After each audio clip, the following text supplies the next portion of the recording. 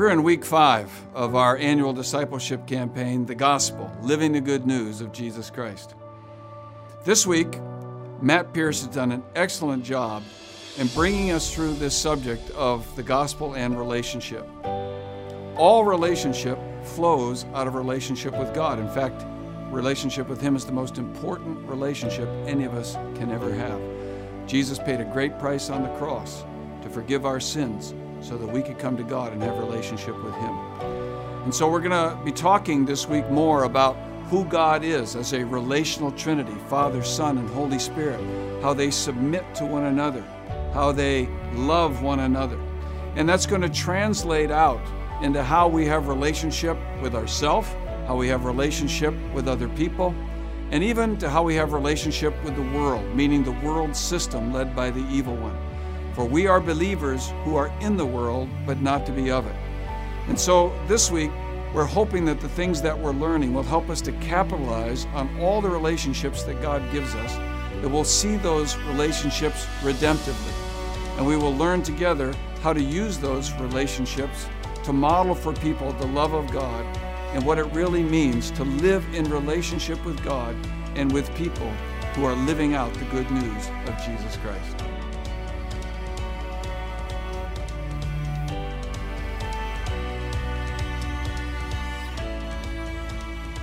Hey, if you have your Bibles, I'd like you to turn with me, if you would, to Matthew 22. Today we are in week 5 of our discipleship campaign, The Gospel, Living the Good News of Jesus Christ. This section here in Matthew 22 really cracks me up because what's happening, you get the Sadducees and the Pharisees, the members of the Jewish ruling council, and these experts in the law of God. They're coming to Jesus and they're giving him Bible quizzes as though they're going to win this thing. And they're asking God questions about his knowledge of the Bible. There's no way they're going to win this thing. So, having silenced the Sadducees, and they're sad, you see, because they don't believe in the resurrection. So they are sad, you see. That's how you remember them. The Pharisees do believe in the resurrection. Well, when the Pharisees saw the Sadducees get blown out by Jesus' answer, the Pharisees stepped up and tried to test him. Here's what it says in Matthew 22, verse 34. Hearing that Jesus had silenced the Sadducees, the Pharisees got together. One of them, an expert in the law, tested him with this question. Teacher, which is the greatest commandment in the law? Jesus replied, love the Lord your God with all your heart and with all your soul and with all your mind. This is the first and greatest commandment. And the second is like it. Love your neighbor as yourself. All the law and the prophets hang on these 2 commandments. Let's pray for a moment. Father, thank you for today. Thank you that you're a relational God who did everything required to make relationship with us possible. And now because you have loved us, we can learn to love one another. As we look at these 2 great commandments, I pray today that you will help us to see how living out the gospel is good for relationships. And we'll thank you for all that you'll show us in Jesus' name. Amen. It was literally a $1 million question, and the contestant seemed ready to answer it. The old show was called Do You Want to Be a Millionaire? Or Who Wants to Be a Millionaire? It was hosted by Regis Philbin. And the question was this: how far is the earth from the sun? Now, if you've ever seen this old show, you know they gave him 4 answers. The first was 930,000 miles, 9.3 million miles, 93 million miles, or 930 million miles. Without hesitation, the contestant said, C, 93 million miles, final answer. And then there's that tension of, did he get it right? And boom, he did. And he was $1 million richer. Well, you know, there was a time when Jesus was asked a question you wouldn't want to miss. There wasn't $1 million hanging in the balance, but the very key to life itself was hanging in the balance. Not for him, but for all of us who would believe whether or not we would accept his answer. The question was a test delivered by an expert in the Bible who asked him, Teacher, which is the greatest commandment in the law? And Jesus didn't hesitate, and his answer was all about relationship. Love the Lord your God with all your heart, with all your soul, and with all your mind. This is the first and greatest commandment. And the second is like it. Love your neighbor as yourself. All the law and the prophets hang on these two commandments. You see, God is a relational trinity. There is one God who exists in three persons, the Father, Son, and Holy Spirit, who are all equally God. Don't try to get your brain around it. It's infinite. We don't even have capacity to figure out how three could be one, but they are. And these three live in this relational unity, Father, Son, Holy Spirit. And all love and relational unity flows out of the Godhead to all of us. It's the kind of relational unity God wants all of us to experience with Him and with each other. And all of that is made possible by the gospel of Jesus Christ. We're in week 5, as we mentioned, the gospel, living the good news of Jesus Christ. This is not just about getting more stuff packed in our head. This is how we lived out this good news as God has called us to do. We've been learning so far that the gospel is the good news of the death, burial, resurrection, and appearing of Jesus, and the eternal life it brings to everyone who believes that and receives it. We've also learned that it's all by grace. God does this. It isn't any works we've done or ever will do, or because of things we haven't done. It's purely by God's grace. Now, as Christians, our works become important, because now it's God working in us and through us to achieve His purpose, works we were created to do, to bring glory and honor to Him. We aren't saved by these works. These works now bring glory to God. And when Christ comes to live in us, we learned last week, we're a new creation, a brand new person, made in the image of God. The new is here. And now Jesus tells this Pharisee that the greatest commandments, summing up all of the Scripture, has to do with relationships. Relationships that are made possible and transformed by the gospel. The gospel is good news of our most important relationships. What relationships are those? Our relationship with God and our relationship with each other. The gospel is good news for our relationship with God. Matthew said in verse 37, Jesus replied, "Love the Lord your God with all your heart, with all your soul, and with all your mind." This is the first and greatest commandment. I was reading a piece by Rich Tatum, I believe is a pastor from Grand Rapids, Michigan, who was telling about his 8-year-old son. They were lounging out together in the back room. The son was on the couch, Dad was in a chair, and they were both reading. When all of a sudden, the 8-year-old said, "Dad, what does ponder mean?" He said, "I wasn't sure when I last used that word, but I wish for a dictionary, because I've learned with my son, if I give him a definition and he reads later that I wasn't exactly right, he comes back around and lets me know. So I was under the gun. What does ponder mean?" So I said to him, "Well, ponder means you're wondering or thinking about things. Like you might say, I'm pondering the meaning of life." And he said, as soon as I said that, I said, "Oh no, I made another mistake. I tossed out the meaning of life. Now my son's going to ask me what the meaning of life is, and I'm never going to be able to get it right. And I always end these questions with, I don't know, it's a mystery," and I sound like a dummy. But to my humbled surprise, he said, my son was way ahead of me. And my 8-year-old said, "Dad, I already know the meaning of life." "You do?" I asked him. "Yeah, it's to love God." He said, I was floored by that. My 8-year-old has figured out the key to the meaning of life. It is to love God. Since loving God is the key to life, then we're in trouble. Because we can't love God. We can't even know God because of the sin that's in all of our lives. We can know about God, and a lot of people do, but they don't know Him, and there's a big difference. Not knowing God is to be separated from Him, which is the very definition of death, but the good news is, when we were powerless to do anything, God did something. In fact, our memory verse from a week or so ago was 1 John 4:19. We love because He first loved us. God demonstrated that love when he sacrificed Jesus on the cross, which is why Paul told the Corinthians, the gospel I received, I passed on to you as of first importance. Christ died for our sins according to the Scriptures. You see, being religious won't bring you into a relationship with God, but believing the gospel will. Christianity is not just a religion. It is a relationship with God. That's why Jesus didn't answer the Pharisees' question about commandments with more religion, but he talked to them about relationship. Love the Lord your God with all your heart, with all your soul, with all your mind. This is the first and greatest commandment. Everything related to life flows out of a relationship with God. That's why Jesus told the disciples at the Last Supper in John 17, verse 3, now this is eternal life, that they know you, the only true God, and Jesus Christ whom you have sent.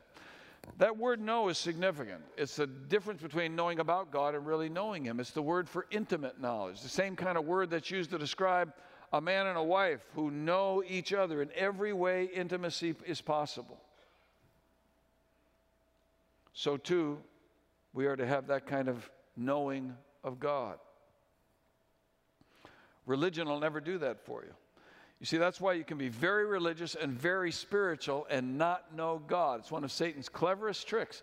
The world is full of religious people. The world is full of people who say, I'm very spiritual, and as though somehow that counts for something.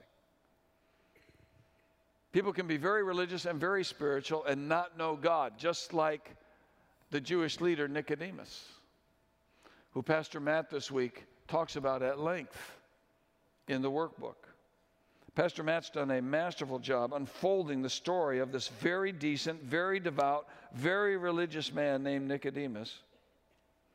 And Jesus told him our memory verse for this week. Jesus replied, very truly I tell you, no one can see the kingdom of God unless they are born again, born spiritually, alive, made new in Christ.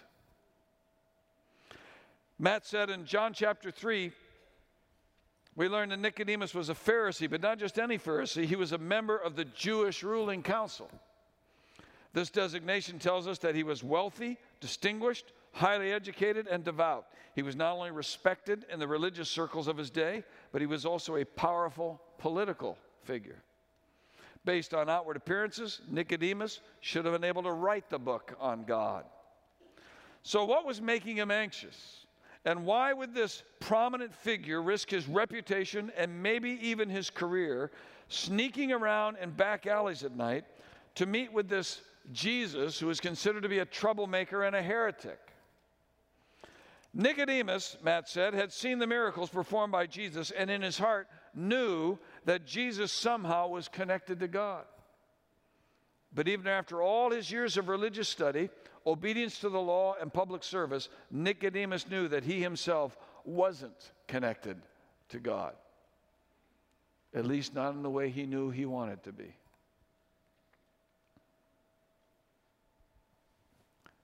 Sure, he knew a lot about God. But did he really know God? Nicodemus was struggling with his faith like so many of us. So he took a big risk and went to Jesus alone at night in secret, searching for the truth. And the truth Jesus revealed to Nicodemus that night was the gospel. The good news about the true nature of God and the depth of his sacrifice that he was willing to make on behalf of sinful people everywhere. Nicodemus heard the gospel that night. And apparently something changed in him. What changed was his relationship with God. The gospel does that to people who believe it.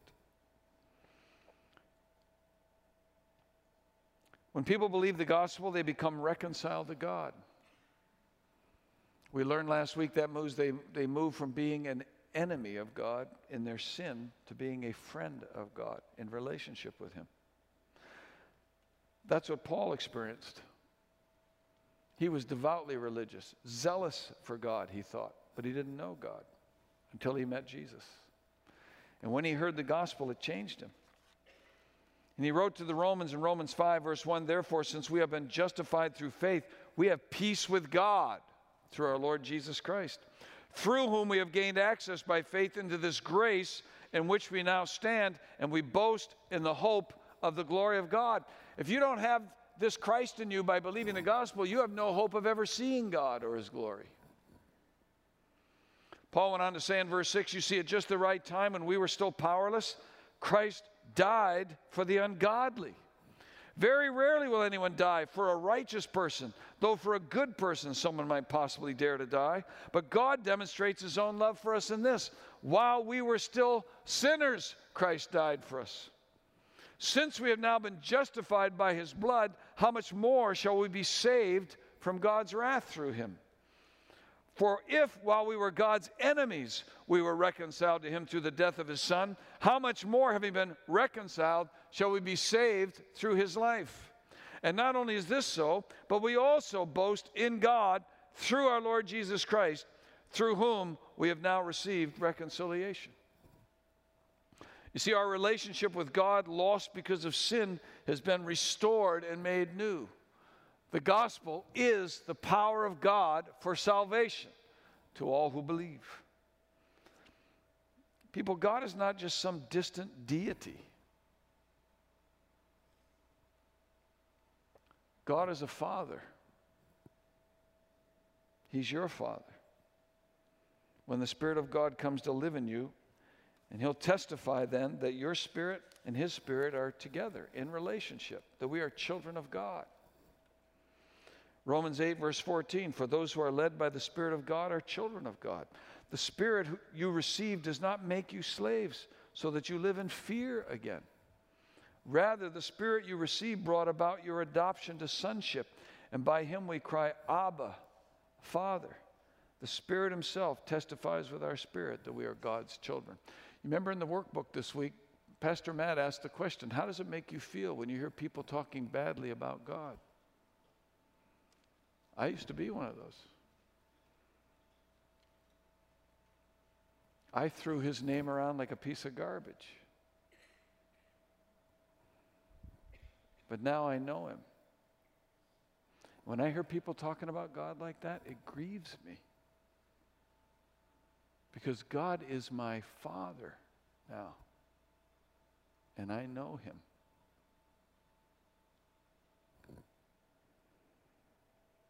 Now we can live in a love relationship with God, a God we can know, living out the fulfillment of the greatest commandment. Love the Lord your God with all your heart, with all your soul, with all your mind. People, that's good news. That's the good news of the gospel. And not only a relationship with God, but the gospel is good news for our relationship with others. Jesus went on to say in verse 39, the second commandment is like it. Love your neighbor as yourself. All the law and the prophets hang on these two commandments. My grandson Owen is 3 years old. He's turning 4 in a couple of weeks. I had him in the car with me the other day, and I said, Owen, I got to go to the grocery store. I want to go with you, Bampa. I said, okay, you can come. And I said, you know what? I love having you with me because I love you. And he said, I love you too, Bampa. And he said, I love everyone. I love good guys and I love bad guys. But I don't love the tickle monster. And I said, oh, you love the bad guys? Yep. I love the bad guys too. And they love me. And I thought, Owen, you have no idea how much you sound like Jesus right now. Because I can tell you only Jesus loves the bad guys. And I'm really glad he does. Because I was one of them. If Jesus doesn't love the bad guys, I'm lost. And so are you. Because the Bible says that all of us have sinned and fall short of his glory. And he loves us still.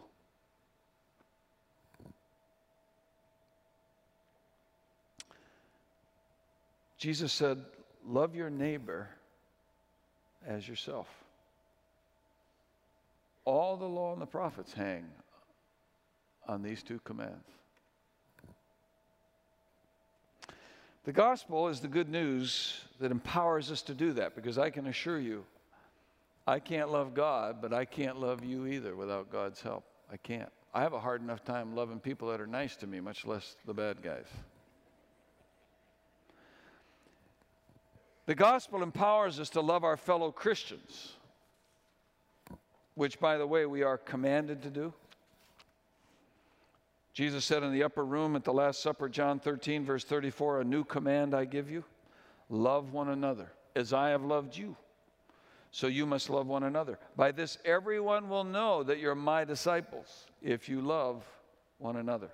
See, the one another's were the other disciples. And one of the greatest testimonies of people believing the gospel is their love for their fellow believers.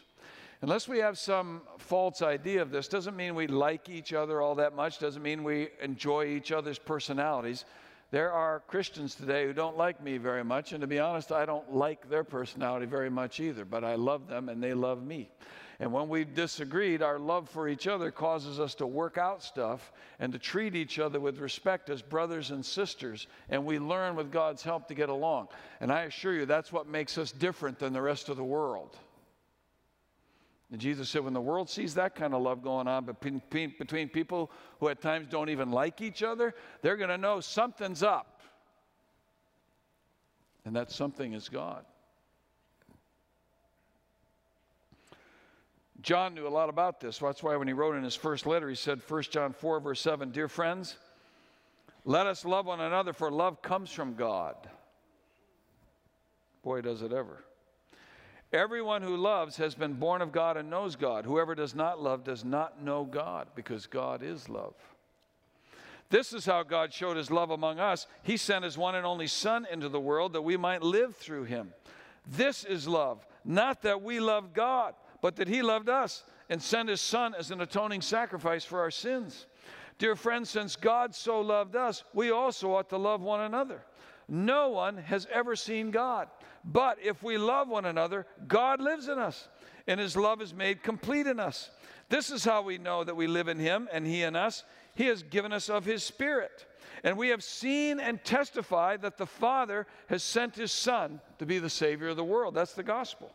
"If anyone acknowledges that Jesus is the Son of God, God lives in them, and they in God. And so we know and rely on the love God has for us. God is love. Whoever lives in love lives in God and God in them. This is how love is made complete among us, so that we will have confidence on the day of judgment. In this world, we are like Jesus. We love because he first loved us. Whoever claims to love God yet hates a brother or sister is a liar. For whoever does not love their brother and sister whom they have seen cannot love God whom they have not seen. And he has given us this command: anyone who loves God must also love their brother and sister." I read a piece by Curtis Lundgren once from a marriage seminar he was doing, and he said, you know what? The way we treat each other is evidence of what we think of God. And it isn't just loving Christians that the gospel changes. Now we can love and have a relationship with unbelievers, even those who are at times our enemies.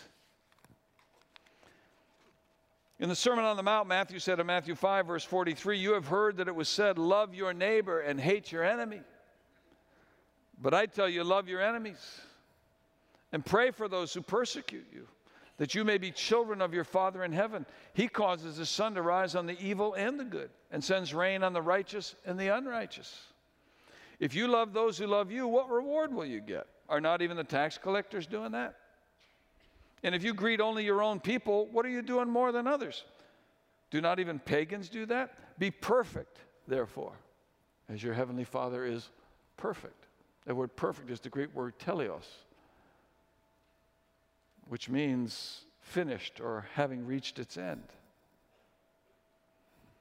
And what Jesus was telling them was, look, when you love like this, when you love people who persecute you, and you can love people who even are your enemies, you will know that the perfecting love of God is being accomplished in your life. And you are reaching the end or becoming more like Jesus. God loved us when we were his enemies. Now he wants us to love our enemies through us. He wants to love them through us. People, it doesn't mean we're passive and let people run all over us and threaten us. But it does mean we don't harbor bitterness. We do forgive. And we begin to see people the way God sees them. As lost. And in needing of him. Needing to hear the gospel. People, I haven't shared this before, and I'm not going to get into a lot of detail. Because this is not about sensationalizing anything. God is sovereign. He does what he wants. A while ago, we had a guy break into our house with a gun. Grabbed my daughter. I was in a back room. I didn't even know what was going on. When I came out, he's holding my daughter at gunpoint. And when I saw him, there was a rage that grew in me so quickly. I lunged at him. Why he didn't shoot me is the providence of God. He grabbed some things and ran. I was so angry. I was seething. I wanted to kill this guy. If I had a gun, I would have shot him. If I had a knife, I would have stabbed him. I chased after him. I couldn't catch him. And if I had, I'd have killed him, or he'd have killed me. There'd have been no in between. That's how angry I was. Raged towards this guy.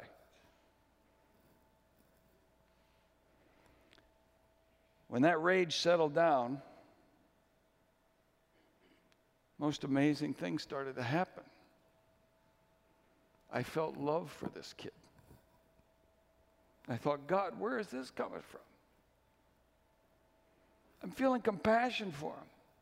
I'm thinking, who in the world, what kind of a life does a kid have to live to go around doing stuff like this?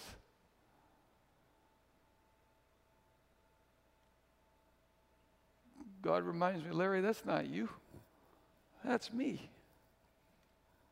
I love him. You don't. But I'm starting to show you what I feel for this kid. I hate what he did too, but it's all for a purpose. And I begun praying for him. And if God ever allows me to see him again, hopefully not in my house, but if he ever allows me to see him again, I'm serious. My desire is to share Christ with him and help him to know that God loves him. People, the point is this, that's not me. I have to tell you, I can assure you that's not me. The first guy was me. The second guy is God.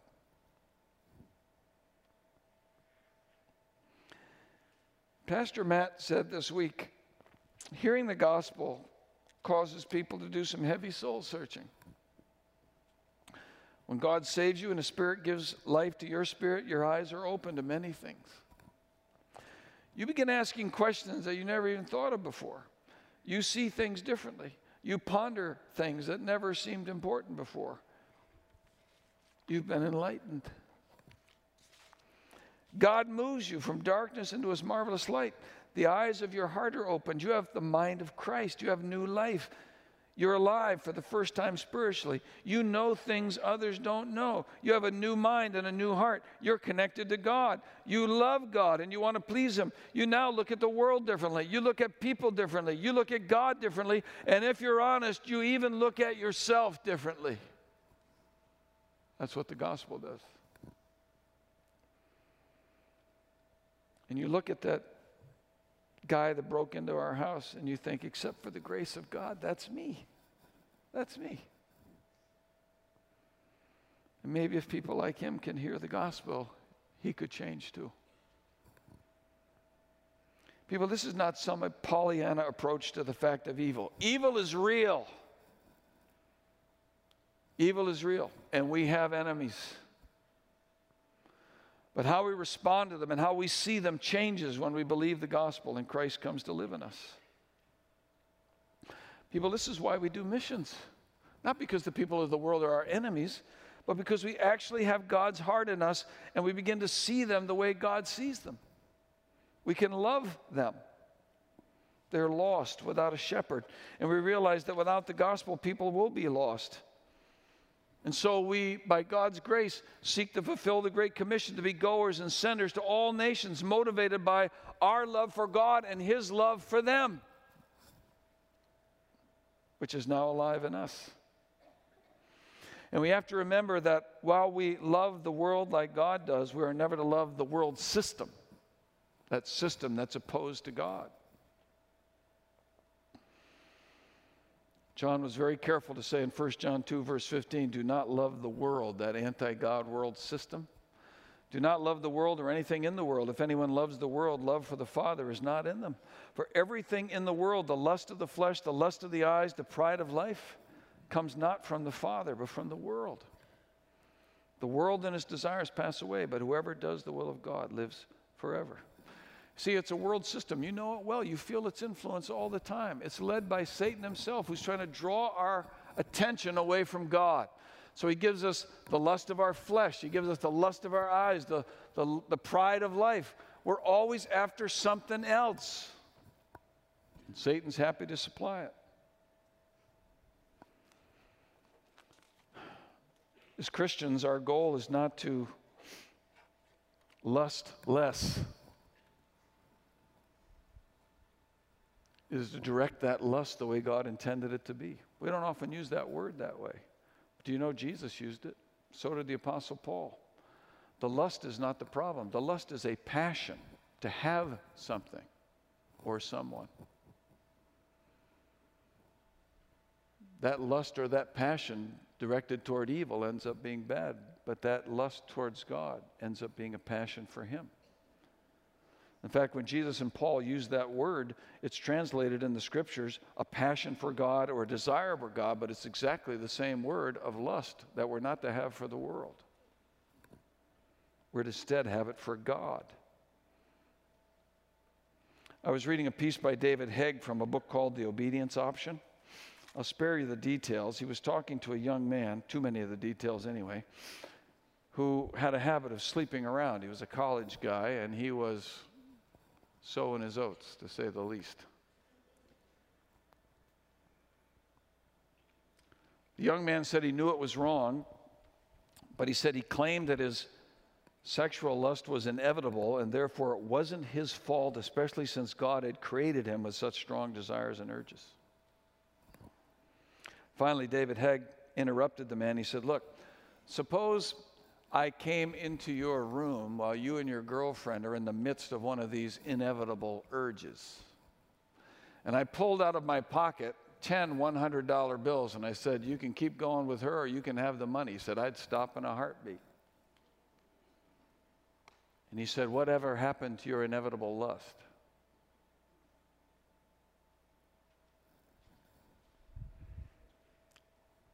Hegg went on to say, we both realized a very simple truth.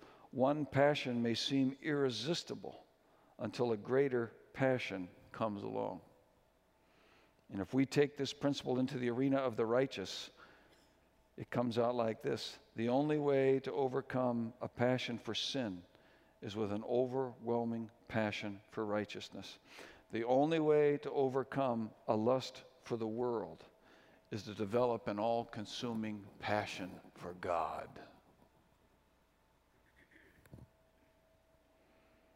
The gospel changes our relationship with the world. You fall in love with God and you desire to have a relationship with Him, and you see the world differently. As hymn writer Helen Lemmel once wrote, turn your eyes upon Jesus.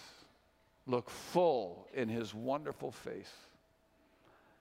And the things of earth will grow strangely dim in the light of His glory and grace. Paul told the Romans in Romans 15, verse 5, may the God who gives endurance and encouragement give you the same attitude of mind toward each other that Christ Jesus had, so that with one mind and one voice you may glorify the God and Father of our Lord Jesus Christ. Accept one another then, just as Christ accepted you, in order to bring praise to God. In a sermon that Bob Page preached, he's a pastor in Crystal Lake, Illinois, he was talking about another pastor friend of his named Steve Yezchek, who lost his sister Judy after a 5-year battle with cancer. She was a woman who, as Steve described her, a party animal, a big drinker with a self-contented lifestyle. She was someone everybody loved because she exuded excitement and a thrill for life. When Steve tried to share Jesus with her over the years, she would laugh it off and keep partying, but at the age of 44, her world caved in. She found out she had breast cancer. She later learned her husband had cancer too, and adding to the devastation of these two blows, she discovered her husband was having an affair. And he subsequently announced he didn't love her anymore, and he left her. It was in that context that she began to ask eternal questions. And she started listening to the gospel. And she prayed to receive Jesus as her Savior. From that time until her death, Jesus and His Word and purpose became her priority. With the same gusto she lived life as an unbeliever, she now approached her new life in Christ. Her greatest aim was winning others to Christ. She boldly shared her faith, even as she was undergoing surgery after surgery, praying for a miraculous healing from the Lord. Judy ultimately came to see that the greater miracle would be for her friends and family to come to know Christ. Even as she struggled for every breath, she talked her way out of the hospital about 10 days before her death so that she could be baptized, because she wanted to publicly proclaim Christ as the only way of salvation. Judy invited everyone she knew to come to her baptism service. And under the Spirit's anointing, she powerfully and urgently preached the gospel in her testimony. Her 84-year-old father came to Christ that night, and he was baptized along with her ex-husband, a number of nieces, a college roommate who was a New Age cultist. Her aunt came to Christ. Her sister turned to the Lord, and many others. 10 days later, Judy died. And even still more came to know Christ as their Savior. And when Steve, her brother, read the gospel message that Judy had prepared for her own funeral service, her brother finished and gave an invitation, and 100 people came forward to give their hearts to Christ. 100 at her memorial service. People, the gospel is the good news of Jesus that changes people. And it changes their relationships. It changes their relationship with God. It changes their relationship with others. And it changes our relationship with the world. Jesus was asked the question, "Teacher, which is the greatest commandment in the law?" His answer was about relationship. Love the Lord your God with all your heart, with all your soul, with all your mind. This is the first and greatest commandment, and the second is like it. Love your neighbor as yourself. All the law and the prophets hang on these two commandments. Pastor Matt wrote this week in the workbook, what a life this could be if we would only grab hold of the fact that we're not called to morality for the sake of our obedience, but instead we're called to love Him and each other for the sake of God's glory. People, all of that is made possible by the gospel when we believe the good news of Jesus Christ. Matt concluded the gospel is the good news about what God has done through Christ on behalf of sinners just like you and me. This news changes everything. It changes our lives, our relationship with God and others, and the world we live in. The gospel demands a human response. We cannot remain unchanged once God's Spirit blows into our hearts and gives us new birth. People, that's good news. That's the power of God in the gospel of Jesus Christ. And it's the power of God that He wants to live out in our relationship with Him and through us in our relationship with others in a lost world. Father, I want to thank you for this powerful reminder. The gospel changes relationships. It changed our relationship with you. We went from enemies to friends. It changes how we see each other, whether it's Christians or unbelieving world, even our enemies. And it's a God thing that you are using in our lives that are still bringing people to Christ when they see the good news lived out in us. Thank you, God, for coming to live in us and for the good news for all our relationships. We pray this in Jesus' name. Amen.